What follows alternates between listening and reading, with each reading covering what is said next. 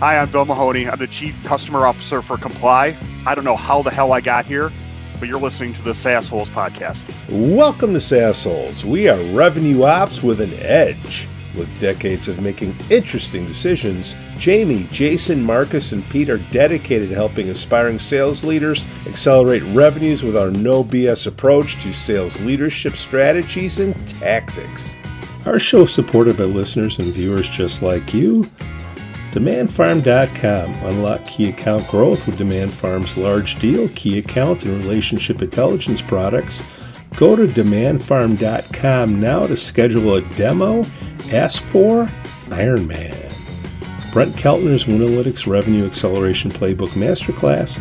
In 5 hours over 5 weeks, help your sales and go-to-market team build the mindset and skills for a new buyer environment. Kickoff and product-driven selling versus authentic conversations for all go-to-market teams. Team-level sessions for self-assessment and team dialogue. All go-to-market team wrap-up to identify top go-to-market strategy adjustments. Go to Winalytics.com now. We got some shout-outs to do. Susie Richard got promoted to Vice President at Spins. Christina Bolus, promoted to Senior Manager Recruiting at Spokio. Hank Dudek got a new gig Vice President at Global HR Research. Michael Croplin, new gig Vice President Business Development at Bayard Advertising Agency. Joanna Jaworski, 2 years at Salesforce. Scott Chagone, 3 years at Marquee Sports Network. Matt Witt, what's going on, buddy? 1 year at Equity Lifestyle Properties Incorporated. Daniel Selly, 8 years at Berkshire Hathaway. Keisha Shams, 1 year at Spins. Mariel Kokis, 1 year at Lineup.ai. Andrea Roscoe, 1 year at Arca in Studio Dip. Jason Wyka, 4 years at the City of Lake Forest. Doing a great job, my friend. Keep it going. Ellie Contry, promoted to Senior Intake Specialist at Illinois Housing Development Authority. Frederick Woldansky, 17 years at Career Builder. Aaron Price, new gig, Regional Sales Director, Enterprise Solutions at Cvent. Sarah Longley, 1 year at Pravita. Jason Holbeck, new gig, President at Crelate. James Kendler, new position, Head of Marketing at Shopping Gives. Brett Stenke, starting a new gig, Mid-Market Account Executive at Zendesk. Eric Lurie, promoted to VP of Sales at Triumph Technology Solutions. Tom Slocum got a new gig as Strategic Advisor at Ledium. Evan Ross, 11 years at Cars.com. What's going on, old school?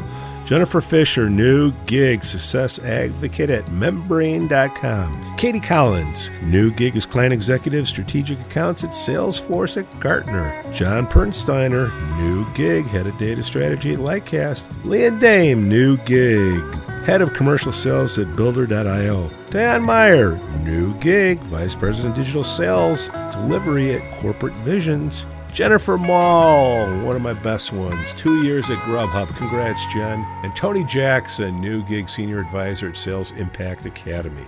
Bill Mahoney, how the hell are you? Welcome to the SaaS Holes podcast. It is a thrill and privilege to be here, Pete, Jason. It's been a while since I've seen both of your faces, but this is great. Yep. Happy to be part of this podcast. You guys have a great following. The content's awesome. Let's get into it. Well, you can't start a show with two lies, but we'll go ahead anyways. Yeah, I guess so. It's a new year. I'm trying to be more positive. So, Bill, how the hell do we know each other? Jason, how do we know Bill? We all worked together when we all worked at Career Builder. If you can believe it. Bill, what did you do at Career Builder? So I ran the account management organization, which was actually on the customer side of the business for a guy named Mark Hargis, who we all know is super sharp. Hargis? Yeah. I worked for Hargis sharp. for 6 years. Yeah. Yeah. We'll have to get him on the show. We'll hope he's listening, right? Yeah. Right. And I ran, if you think about what customer success is in SaaS now, we had that at Career Builder back then, probably with a little sales support thrown in, right? We would support the sales reps and that sort of thing. So trainings, getting people to use the platform, consumption-based in some cases, and just trying to support the revenue organization to, continue to win more deals and have happy customers. And so they had that all set up when I got there, and we expanded it. And at one point I had like 100 people on that team. And it was really like, as I think about where my career's gone now, it was really like it was customer success before anybody was talking about it that way. Yeah. How did it turn from customer service to success? What is the difference? More touches or? Yeah, good question. Yeah. So I think as software, started eating the world, as people say, that the understanding of how you get customers to renew is to make sure that they're adopting the software, right? So I think that's where the line moved from like just answering questions to, hey, we know there's 4 or 5 things in our software that customers need to use in order to be successful that is going to make the renewal a slam dunk. And so I think that's how the transition started, is like, well, we can't have them just answering questions. We have to proactively go out, help them learn how to use the software in ways that either we see successful customers doing or in the ways that we as the provider know will make them successful. I think so over time, as that evolution happened, is how it made this move into success. And there's still, I would say, all kinds of innovation within customer success going on even today, as people are trying to figure out how to scale it, how to make it profitable, how to bring the best possible service to customers. Again, my thing I think about all the time is how do we make the renewal a slam dunk, hopefully with some growth, hopefully with a price increase. But those are the things that we're trying to figure out how our teams can get customers successful in their platform today. So the renewal is the easiest conversation in the world, because that's what you need for recurring revenue. And is that what separates it, Bill, from like professional services? As a SaaS business, like you don't want as much professional services, and you want this renewal, monthly renewal revenue.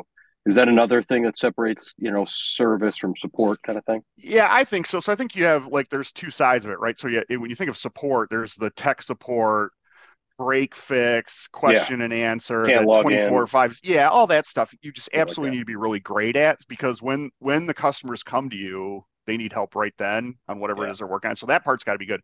But to your point, ProServe, I think, that's another large umbrella that companies are kind of moving a lot of things under. But I view it as sort of like the onboarding experience, right? You got to get that right. And usually that sits in a professional service organization to get people off on the right foot, right? So they don't have like a failure to launch, and they don't hate you from the beginning, all those things. Yeah. But then ProServe can fill in sort of like, sometimes you see it as strategy, a consulting fill in, like a one-time engagement. And so that takes on a lot of forms depending on the type of software you have and what customers are using you for. But I think, where I've seen customers do that really well is to pair success with like sort of a best practices professional service play that you can charge for, give away, or make part of the renewal. And that's pretty powerful in and of itself. And I think the good companies that do both those probably have higher retention rates. Do those well, I would say, have higher retention rates. Bill, how did success evolve? Let's see, customer service to success, and maybe Hargis said, you know what?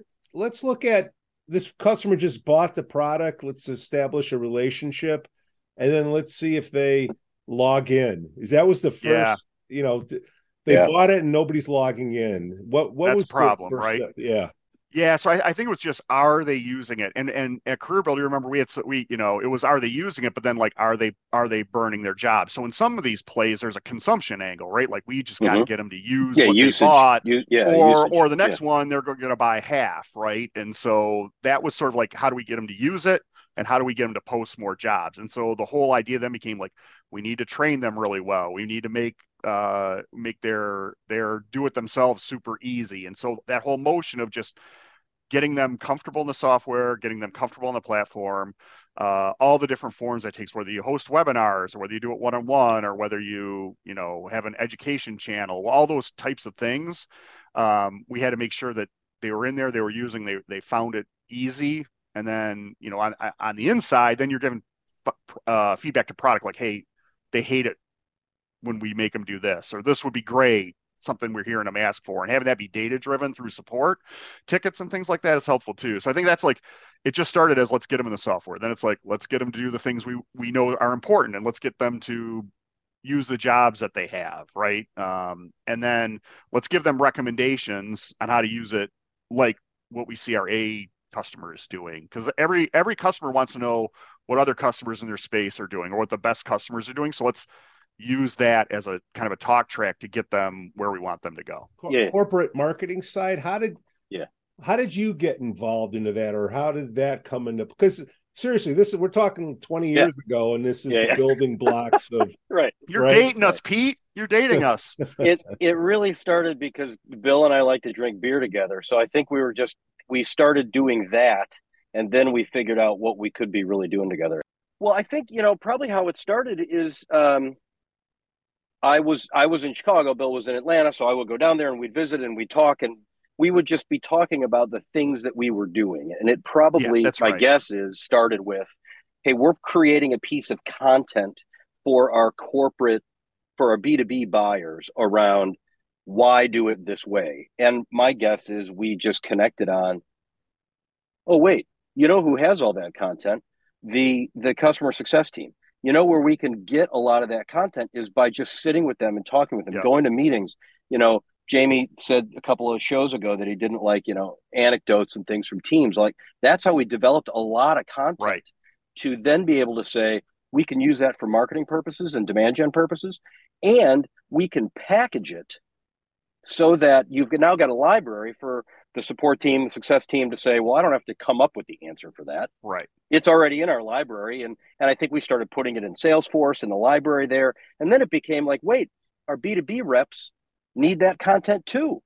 So they should be talking about, when you get started, here's what successful companies do, and here's why you should be buying, because now we know what that looks like. And I think that's exactly how it started. Although I don't have the napkin where it's all written down like Yeah. Glass Onion, but Yeah, and it's something like that. I think that's right, Jason.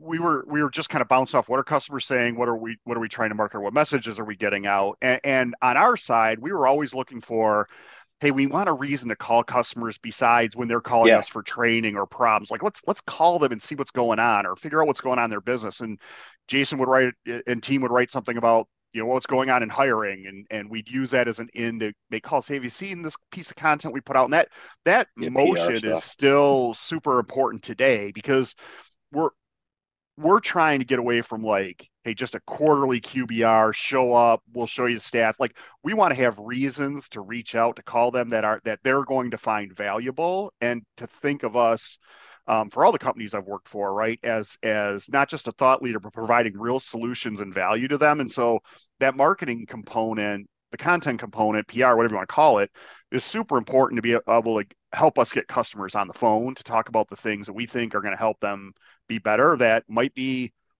within our platform easily done, or something that they should think about in the broader context that maybe we could, again, hire a professional service engagement for them for. I think the product team had a lot to do with this too, right? Because Yeah. if you think about where we were at Career Builder, so you had all the like commercial, mainly all the commercial kind of sales focused people were up in Chicago and out in the offices, and then all the product and development teams were together, and the customer success teams were together in Atlanta. And so there was a huge connection with product. So when I would go down there too, one of the things I did is spend a lot of time with the product teams. What are you doing, and why are you doing Right. that, and how do you know that's the right thing to do? What are you testing? And it just became this. We'd literally sit around and drink beer or have coffee and be like, wait, you're testing that? You're doing it for this reason? Oh, that's cool. I could use this for that. And there's this very organic conversation, kind of the development of that. And I think one of the things we did well was sort of launch things and try them like over and Yeah. over and over. I Yeah. think it's something Yeah. a hallmark of that product organization was that, I mean, Hope did a great job of that, I thought, which was just continually putting things out in the market and seeing what happened. Yeah. Hope. It's another one. Yeah, Yeah. put her on the list. Hashtag at. So we got product. Tickets are key because you needed some type of data to 100%. figure out, when did tickets come into play? Now everything's a ticket because we were growing so fast. Yeah. You had everybody doing their little whirlwinds in their silos, and you needed to kind of harness all that energy. When did tickets come into play? Zendesk for that? Did Zendesk Yeah, even exist then? No, it was like, because if you think about, I mean, this is dating, but like the support side really dealt with the consumer side, right? The job seekers. Yeah, my favorite My support. team. I would Go say ahead. my favorite support conversations were sitting with somebody on the support team, and I'd also do that, like sit down and listen Yeah. to calls. And there was always like my side of the side that I could hear was always, okay, it's not working. Mm-hmm. Yep. Okay. Okay. Would you look underneath your desk and see if the cord's plugged in? Okay. There's Yeah, certainly some of that these that days, should help. right? That should help. And there was like people couldn't use it, so they were calling us to complain, but their computers weren't plugged in. Yeah. Yeah. Yeah. So I mean, there's some of that, love but those. I think Pete, like we literally were having this conversation today in a leadership meeting, which is the voice of the customer comes from a bunch of different places, right? Customer success people will get it as part of their anecdotal conversations. We'll get it in the sales process. But to your point, the ticket piece, I think, is where you get the best, the best data and sort of the what I consider to be some of the easier things. Like if customers are continually calling you about a certain feature that they can't figure out or something that they want, like that is the easiest thing to put on your roadmap to do two things: make it better and easier for them to use the software, which is what everybody wants. And you start taking pressure off your support team from an operational perspective. We're in the middle at Comply of just starting this. And like we are allocating in every sprint a chunk of time around the top ticket types that come in and what we can do to fix those. So what we're hoping is we'll see cases per customer start coming down over time instead of sort of increasing with growth, because we continually get, we need to knock that one out. That would be 200 cases a year, right? Doesn't seem like a ton, but you do enough of those over the course of the year, and then you get a better UI UX experience up front, and you get less pressure on your support center on the back end, and it's magic, right? That's how I think the more you can do those, the better you get. And then you get all the normal stuff, right? Success says big customer X Y wants it to do A, B, and C. Well, we're going to launch A and B in 6 months, and we'll launch C in 9 months. That stuff all needs to be recorded too. But that ticket piece, I think, is a real treasure trove of data to make the software better. The reason I bring up these simple things is technology is only useful to help you speed up a process. And if you don't have an original process to start with, you just keep layering this technology on top of technology, right? Bill, at your company now, where are you at now, and how have you taken things to the next level to go from career builder to where you're at? How has the customer service or customer success, or what is your title now? Chief Customer Officer? Chief Customer Officer, which I think is, an emerging title over the last 3 or 4 years, right? We just hired one. Yeah. So I think it's relatively new. So I was a sales leader previous to coming to CareerBuilder. That was sort of the place where I flipped to the customer side.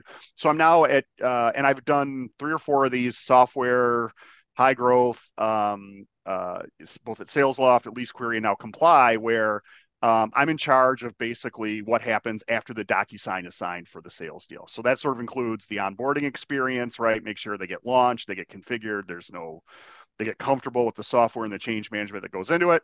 Then there's the success play, which spans sort of the whole rest of the relationship. Tech support sits underneath all of that, right? The break fix side. And then I have responsibility for renewals. I have a very small customer education team. A guy's doing it sort of 3/4 of his time to continue to build training in different ways and aspects so the customers can get their best play. And so to your point, my whole job is just to make, the thing I think about the most is how do we make the renewal a cinch, and how do we find other opportunities in our base to sell these products and services. So at Comply, we've acquired 3 companies over the last 18 months. And so we now offer technology, education, and consulting in the space. And so our base is all the way from, we are SMB, true SMB to enterprise. And so in all that, there's, all those customers need some sort of continuing education in our space, which is financial firms. And they need consulting in some cases because they can't afford to do it themselves. You talked about layering technology on top of technology. Our compliance departments are our customer. They never have enough resources, but they certainly have a high threshold that they have to keep the company compliant and safe, right? So there's a high expectation level. So we try to do that for them, and we either try and help them through the platform and build their process through the platform in a way that's going to show true ROI, that they can go back and show their organization that this software has saved them this many FTE or dollars. And then if they can't figure it out for themselves, or they don't have the energy or the ability to hire more people, we offer that education and consulting piece. So that's sort of my day, what I think about all the time. And I try to spend as much time talking to our executive team about what we're hearing from customers and what our go forward plan is, and then spending a bunch of time talking with my team, obviously, and then our customers to figure out what their challenges are in 23. And largely it's the same, right? Small departments, high expectation of compliance, big problems if you don't comply to those things. And so our suite of services and technology are really there to help serve that set of organizations. So one of the reasons why I wanted to have you on the show, Bill, is because this customer success has become a serious part of revenue operations. Yeah. Like, just if you take revenue operations as an umbrella term to mean the way that a company drives, the revenue that they get, it's absolutely, the customer side of it has become a part of revenue operations. And to me, I keep going back to like the origins of SaaS holes that Pete started. It's like, if you're young in your career, if you're in a sales role, if you don't necessarily know exactly what the next thing is, you're managing people. Like, there's this whole other side of the business that is as important, if not in some cases more important, than new logo acquisition. Mm-hmm. And it is all, I mean, and that, I think, Pete, sort of that's what you're getting to. Like, when did it stop being support and start being revenue operations? Because that has changed everything. Like, that's Yeah. now chief customer officer is like that's a revenue carrying role. I mean, I'm in our GTM meetings, all of them, right? When Yes, we're reporting out everything to you the just board. described. Yeah. And so I the answer on when is, I would, maybe mid-teens, 2000s it started. And so I've gone through certainly iterations depending on the organization I was in about how I felt about this, or because I have felt that while like success people are good at they're helpers, right? They want to Mm-hmm. teach, they want to help. They're probably not the best closers on the face of the earth, right? They want to, but in if you can sort of tap them into helping and give them good questions to ask, then they can drive leads to your sales organization. We've been working really hard on Yeah. that at Comply. And we were thrilled this year that we drove $1 million in revenue out of what we call CXQLs, right? Which is leads Yeah. from any part of my organization that are accepted, right, by the sales organization. Like, this is a legit opportunity. It's not fluff or whatever. We'd spiff on that once it was accepted. And then like we said, we closed an extra $1 million on that. And we have just scratched the surface there. Like, we need to train the teams better on how to talk about this consulting piece, how to talk about this education piece that we have, and really help them just ask very, very, normal, what about your business Yeah. questions? Oh, this sounds like, have you thought about this? I talked to 3 other customers today. They have this education piece through us. Have you thought about that? How are you doing it?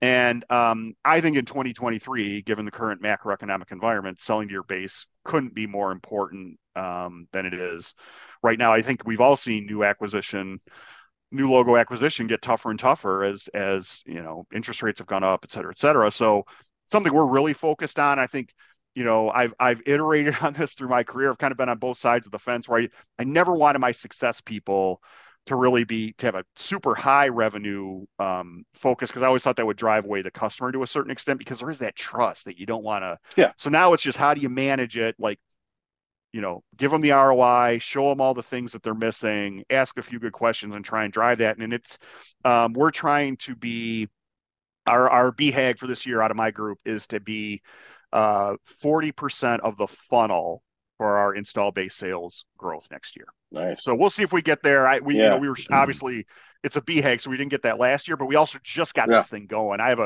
a terrific VP of customer success. For you youngsters out there, big, hairy, audacious goal. Thank you very much. Yeah.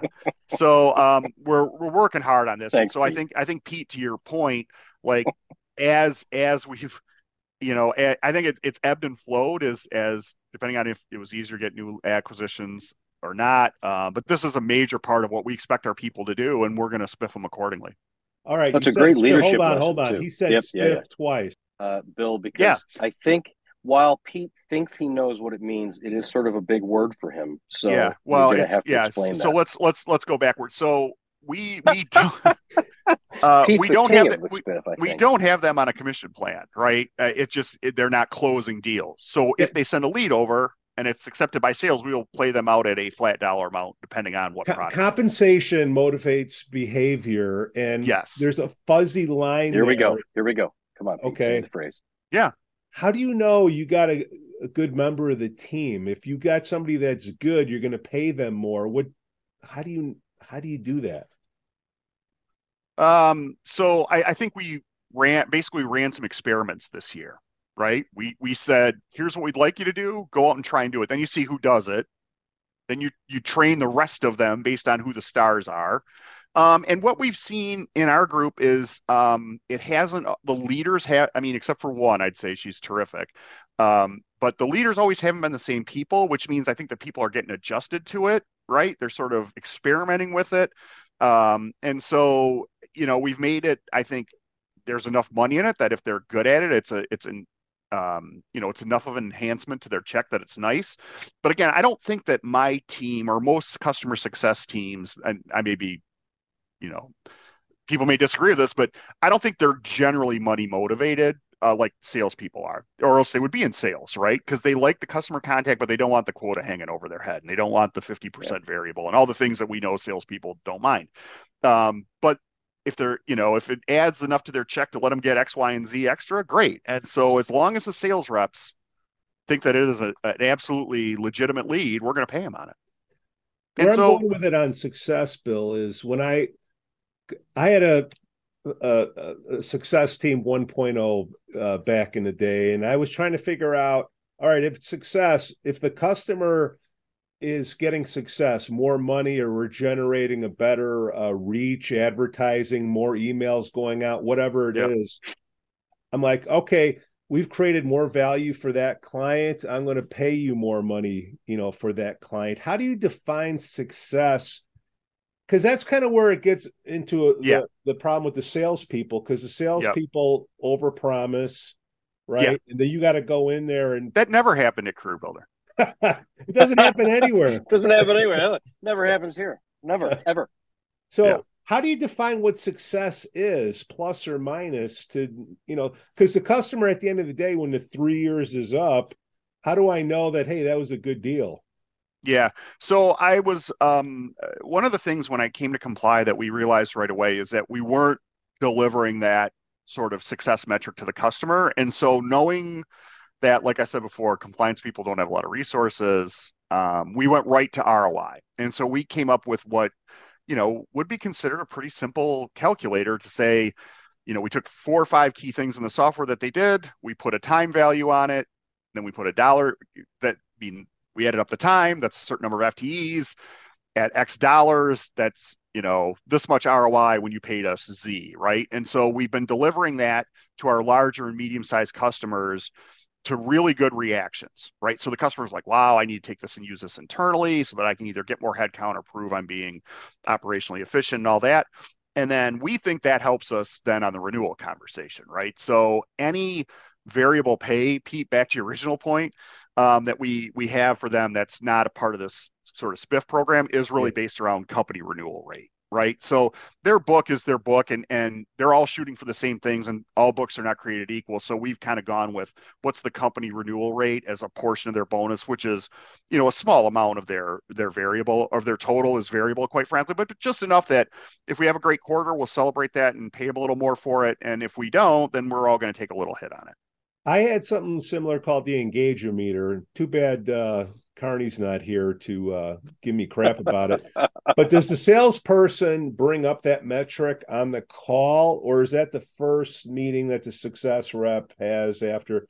Because if the salesperson says, hey, look, the goal of you buying this product, your life will be better at the end of this time period because you are right here and I'm going to take you to right here. Does the salesperson talk about that, or is that the success person after they buy? So we have an installed base sales team that works in partnership and I would say our medium to larger accounts more specifically, where they are hand in glove with the success person and the renewal person to really paint the picture of what's going on for our larger customers so that we can, and we're very focused on multi-year agreements. I was glad to hear you say 3 years because that's a thing we're right in the middle of right now. So yeah, we have that involvement, and I say, like we did at Career Builder and candidly like we did at Sales Loft and other places, we have a good partnership between there. And I think we're always towing the line of what's too much selling versus too much success, and there's always going to be back and forth there, but the teams work really well together. And so I think to your point is, the sales is helping us deliver that ROI message.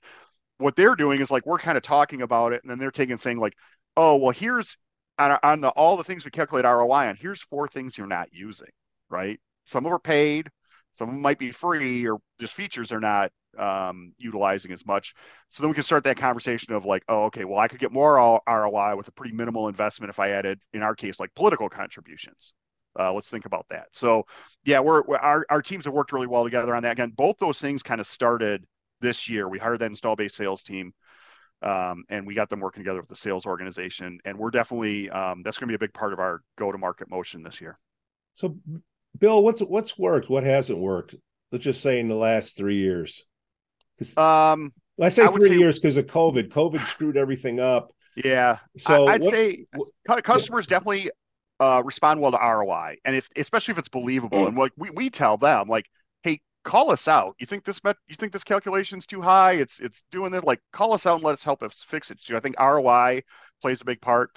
I think customers on multi-year agreements on renewals and in new logo sales are looking for that cost certainty right now. So they know they're only going to get a 4% increase over 3 years. They're willing to make that investment, especially in a software like ours, where it's a lot of work to unearth it and go to somebody else, right? So they're like, okay, I'll stay for 3 years, but let's make a deal on. So I've got the cost certainty. I would say the things that we've struggled with are getting what I call advocacy, right? So quotes, video testimonials, case studies. References are a little bit easier, I would say, but in our world where everything's around compliance, like people don't want their name on stuff. We were just talking about this today. Case studies are tough to get. Those video testimonials are tough to get. Even if we anonymize things, they're kind of like, we don't really want anybody to know what we're doing. Yeah. So that advocacy piece that I think is so important. It helps the new logo acquisition stuff. It helps your brand on your site. It helps tells your story in the market. Like those, I feel like over the last 3 years, those have been hard to come by, and even referrals. Like I feel like I've been banging my head against the wall 3 different ways to get that thing going. What else would I say isn't working? I think it's just, I think you continually are messing with this motion of how do you sell to your install base really well? Like, where do the leads come from? Who takes it over? How do you be salesy enough?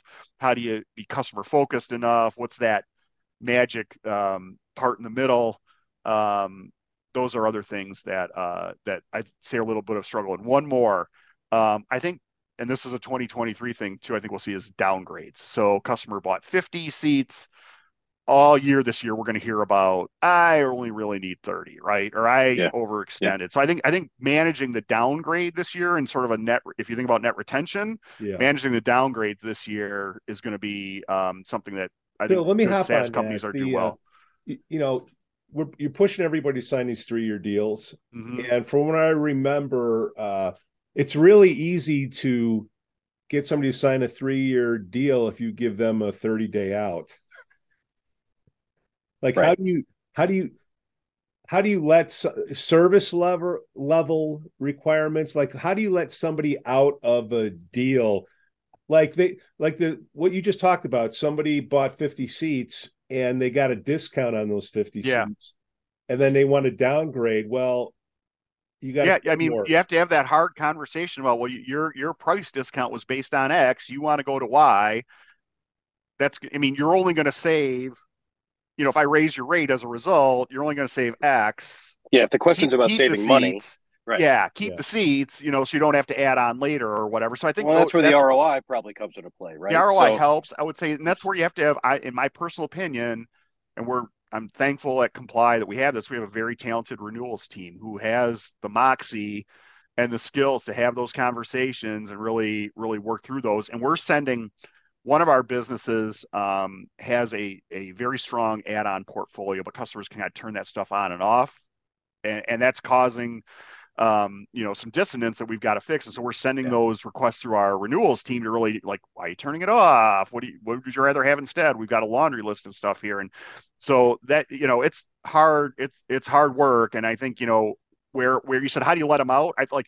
If we've wronged the customer and we've blown it up, that's one conversation, right? I think that's when you have to sort of just do the right thing for the customer. And then the other ones, you're just trying, usually have terms that we tend to stick to pretty closely. If you read Jason Lemkin, though, like the Godfather SaaS, he's like, let customers out. You'll never get them back if you don't if you are a pain in the ass, right? When they want to leave. And so I think there's a middle ground there somewhere, but there's certainly lots of theories on that. Well, you have to be easy to do business with, if that rings a bell. Yeah. And, it's so hard to get somebody to recommend you, but you diss somebody, oh my God, they'll spend all night Never forget it, right? They'll never and forget tell it. everybody. So you got to let them out. If Yeah. look, if it were working that well, whatever it was, they keep They it. wouldn't want out. Right. Exactly. Right. They wouldn't want Right. out. Right. Yeah. Yeah. I mean, It's and so that's my line to SaaS salesmen all the time is like, listen, I your product's good, but the second I buy it and I don't have a plan to use it, there's a second I decide to not renew, and then that's on you. That non-renewal's on you. So you can call me every single month, and my story's not going to change until I have a plan to use this thing. right. Um, and usually that does the trick. They're like, yeah, I get that. Okay, so let's move on to a different type of conversation or something. I bought a significant piece of software for our business and had a conversation with the CRO there and said, I want to be your test case. I want to be the one you try things out on. I want to be the thing that when you're thinking about an idea, right? I want to be involved in. I want all the Mm-hmm. cutting edge stuff, right? Mm-hmm. And so it's a little bit of a test, right? Are they going to come to me with this stuff? I'm Right. not going to be their biggest account. I'm going to be somewhere in the middle. But like, I don't like with our customers. I don't want to like rip this thing up from by the studs and start it over again. So Yeah. bring me everything, right? Yeah. So I had this Yeah. very direct conversation with CRO, and I'm like, bring me everything you got. And so we'll see, right? I signed a 3-year deal, but like to Jason's point, if it's nuts 6 months in, or I don't hear from my success manager or whatever all the things are, I'm not getting like, hey, we're coming out with this. What do you think? Then you make those decisions. Yeah. Chief Customer Officer, does that mean you're sitting in the boardroom? Yeah, I'm in every board meeting, every board update, and usually my presentations involve a few things. So it's always on gross retention, right? What is your gross retention rate? We talk about my part of net retention, right, which is the downgrades and the cancels, and then really we talk a lot about our lead program as well. And then it's I try and talk about voice of the customer. What are we hearing in the marketplace? What are customers asking us for? Where is our risk? And those kind of things are usually the things that K1, who's our primary equity owner, cares about. And we talk about, time to onboard, making that, as significantly easy as possible, and support to an extent to get some airtime. But generally, it's about renewals. It's about upsell. What are we contributing, and where do we see risk in the business? K1's very analytic, data sort of metric focused, and so from my seat, that's what they want to hear about. So do you speak first or does the CRO speak? Do you have a CRO yet?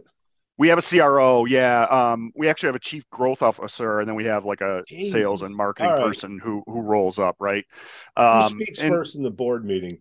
I would The say CEO, well, yeah, the CEO has a session at the beginning that we're Yeah. not in, and then I but would say nobody that knows what goes on, right? one thing that we do that's interesting is we do sort of a like finance usually will go first with like the flash of where we are, right? Which is generally already known, right? Yeah. But then within our board meetings, like 2 or 3 groups do a deep dive every time. So like I might have like an hour to go through my plan for it's generally all future facing, right? And then dev might go and product, and the next time it's sales and marketing. And so, generally it's like 15, 20 minutes on my stuff, or like once a year, I have a real deep dive look into the future, which was mine in Q3. So it's a little bit different that way, I would say, than your normal. Everybody does, 15 minutes worth on their stuff. Sometimes you do a little bit, and then other times they're there to hear your full plan, which is it's good to get that input from a board who's got lots of perspectives. Well, all these different C levels now, my goodness.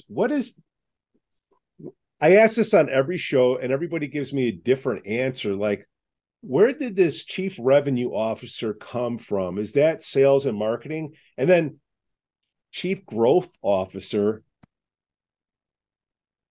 the CEO, chief customer officer. Holy crap, who's responsible for what?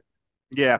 So I think like within our org, we have a chief sales officer that's like new logo and install based sales, right? And NRR, right? Because we do have some consulting engagements and things like that, education that are NRR. Marketing, right, is the go to market motion, PR, brand, events, customer marketing, which is, I think, a whole nother thing Jason and I could probably talk about for an hour, which is, Yep. again, Yep. as success has sort of come on to the forefront in SaaS, then customer marketing has been a fast follow, I would say for sure. And then chief growth officer oversees both those, like just to make sure that everything from responsible for that whole motion. Because if you think about it, like you guys have seen it, like SDRs report to sales. There are some places they report to marketing. Sometimes they report into the AEs. Sometimes the AEs are sourcing their own deals. Like it's all very different. So we've put one person in charge of that entire motion. And where he and I overlap is really on the renewal side and then me driving leads into the business. I'm still responsible for the renewal piece. But I think like if you go back to this installed base play, like we need to be really smart about how we go to this renewal and not waste that opportunity to perhaps talk about all this good stuff that we've got now that we've done a bunch of acquisitions. And so I think we're thinking through how to get the renewal and then have another conversation or have one conversation. Like how do you manage that flow really well? So I'd say chief growth officer does that. I report to a president who sort of like call it all things operational, dev, tech, product, me, and then our regulatory education consulting arm. Is there a headcount level that comes into play where these titles come into play?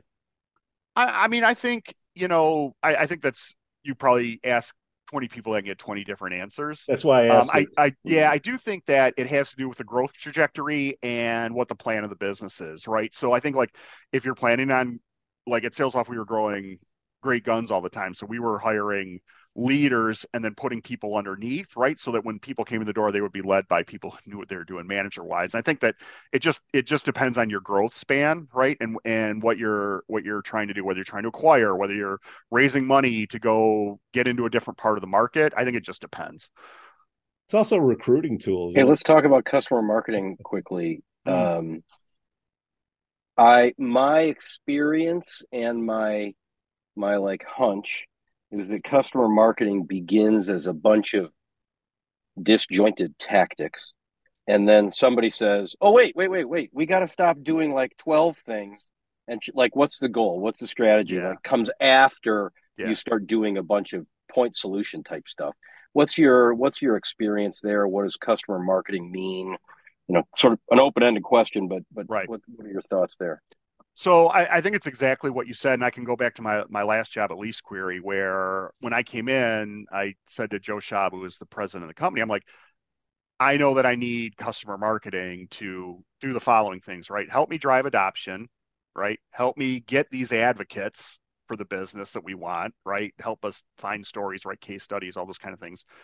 Help us on the renewal process, as well as like good looking communication, newsletters, like interviews, all that kind of stuff. And so what happened was I hired that person, and my marketing experience is just watching folks like Jason. I've never really run a marketing piece. So after a year, we had all the pieces together. We had sort of eliminated, to Jason's point, some of the noise on the outside and really focused on advocacy, renewals, and adoption is the thing.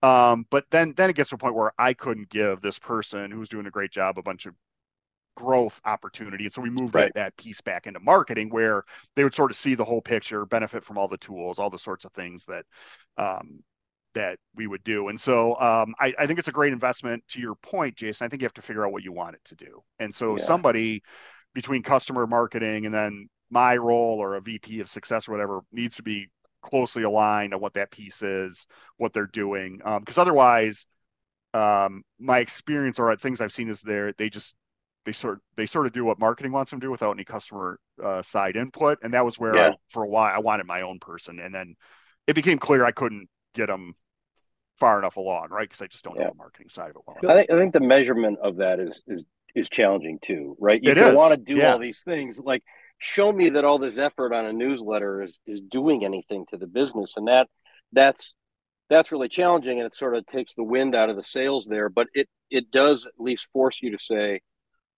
what do we want to say to our customers about what we do? Okay, we looked at traffic, and we just hope we looked at traffic of the emails and just all the normal stuff, but we couldn't really prove it led to more adoption, because more adoption comes from lots of different plays, right? Customer marketing, the CSM, whatever. So it's tough, right? So I think that's why we moved a little bit to this advocacy thing. Is like, let's drive up G2 reviews. Let's drive up case studies. Let's drive up Exactly. all those things that we could kind of measure and see came from a result of those campaigns.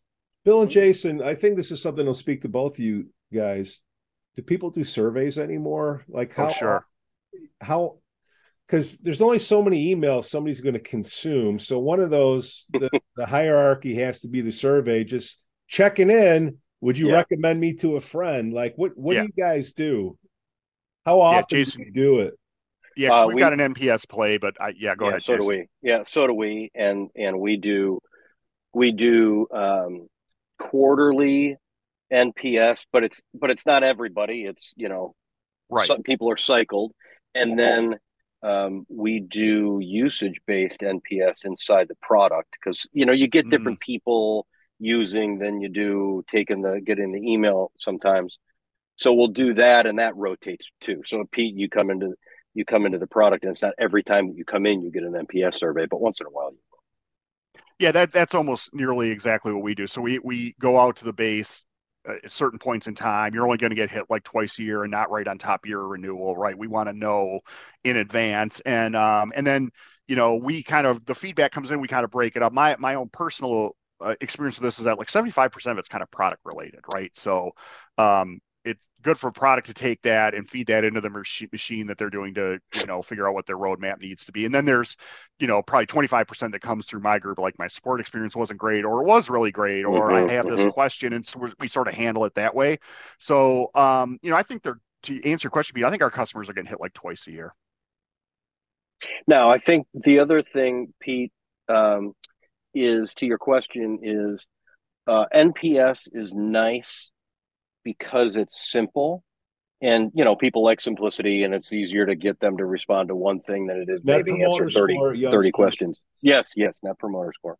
But there is a need to like understand customer health in a sort of a more deep fashion than NPS may do that. And I'm guaranteed, Bill, you have this issue, which is some data is really good, some data is really bad. You've got NPS, and now you have to triangulate customer health on good, bad, and very simple data. And so the conversation then comes up like, well, could we do more surveying or a different survey to do that? And I think that's where you have to, like, your face tells that story perfectly, Bill. Like, you have to be really careful, because the second you start, oh, well, we'll just ask 3 more questions.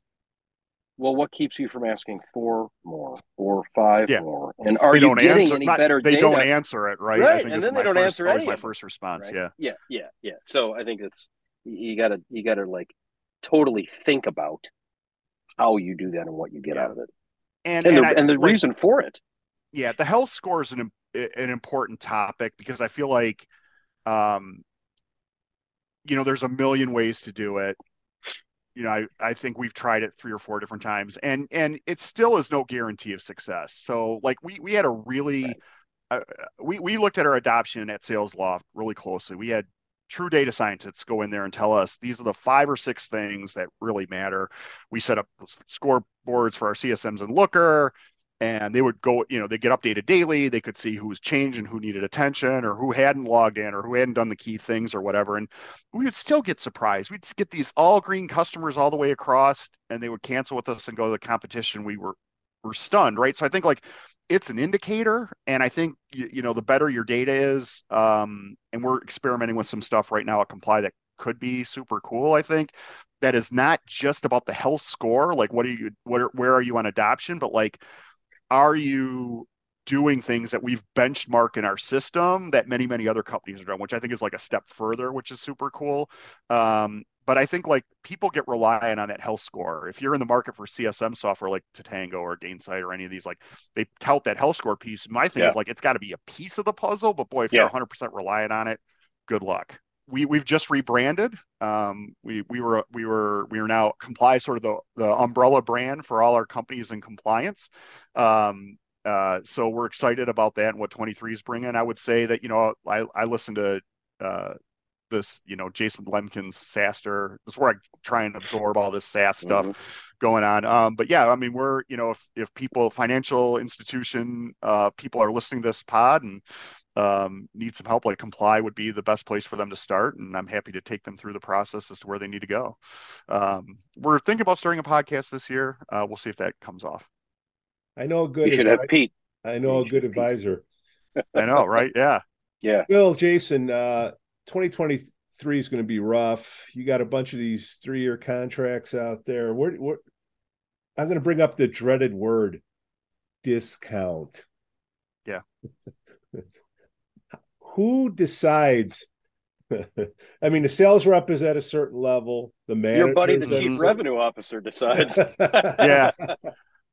So yeah, on the sales side, that's on the revenue side. We have a range, like on my side, for the renewal people to work within, right? So we want to get price increases. We know it's going to be a tough year to get some of those, and we have goals we shoot for, but they have ranges that they're pre-approved for. And I have a director who's been doing this for 4 or 5 years and knows how to negotiate these deals. So thankfully for us, it's a little. I mean, we're going to see price pressure this year, 100%. And so but we've been through this dance before a little bit, and so I think we're well prepped for it. But companies who aren't, like, I would say, give your frontline people the range at which they can work freely and without needing to get approval or any of the fake stuff that goes on behind the scenes, so they can deal with the customers directly, give them the honest number, and start the negotiation from there. You think we'll ever get to the point where, if you're going to start with that success number, are these clients going to say, hey, you know what, I'll pay you based on how well you perform? Haven't really seen that yet. I think sort of the buy seat or buy consumption models are sort of largely accepted at this point. And I think, but I would say this, if a customer's coming in and doesn't have sort of, if the provider and the customer haven't come together with like what they expect to get out of this, and then you can't measure against that as the year goes along, then you're asking for problems at renewal time. True. Yeah. Yeah. And it might also depend a little bit on the industry too. I mean, when I was working in the restaurant industry, and that industry is highly metrics driven, that's how they wanted to buy. They wanted, they almost wanted a guarantee. And so, some industries really want that. Yeah. Bill Mahoney, Jason Ferrara, thank you for your contributions on the Sasalo podcast. It's been a pleasure, boys. Good to see you. Bill, great having you on, Bill. Thanks for doing it. Bill, best way for people to find out about Comply. Yeah, www.comply.com. We'll give you all the information you need about all of our offerings, both consulting, education, and technology. Mention Sasols and receive 95% off. Mention Pete Jansen. Make sure they know to call Bill Mahoney after that. 98% off. Yeah. Our show is supported by listeners and viewers just like you. DemandFarm.com. Unlock key account growth with Demand Farm's large deal, key account, and relationship intelligence products. Go to DemandFarm.com now to schedule a demo. Ask for Iron Man. Brent Keltner's Winalytics Revenue Acceleration Playbook Masterclass. In 5 hours over 5 weeks, help your sales and go-to-market team build the mindset and skills for a new buyer environment. Kickoff and product-driven selling versus authentic conversations for all go-to-market teams. Team-level sessions for self-assessment and team dialogue. All go-to-market team wrap-up to identify top go-to-market strategy adjustments. Go to Winalytics.com now.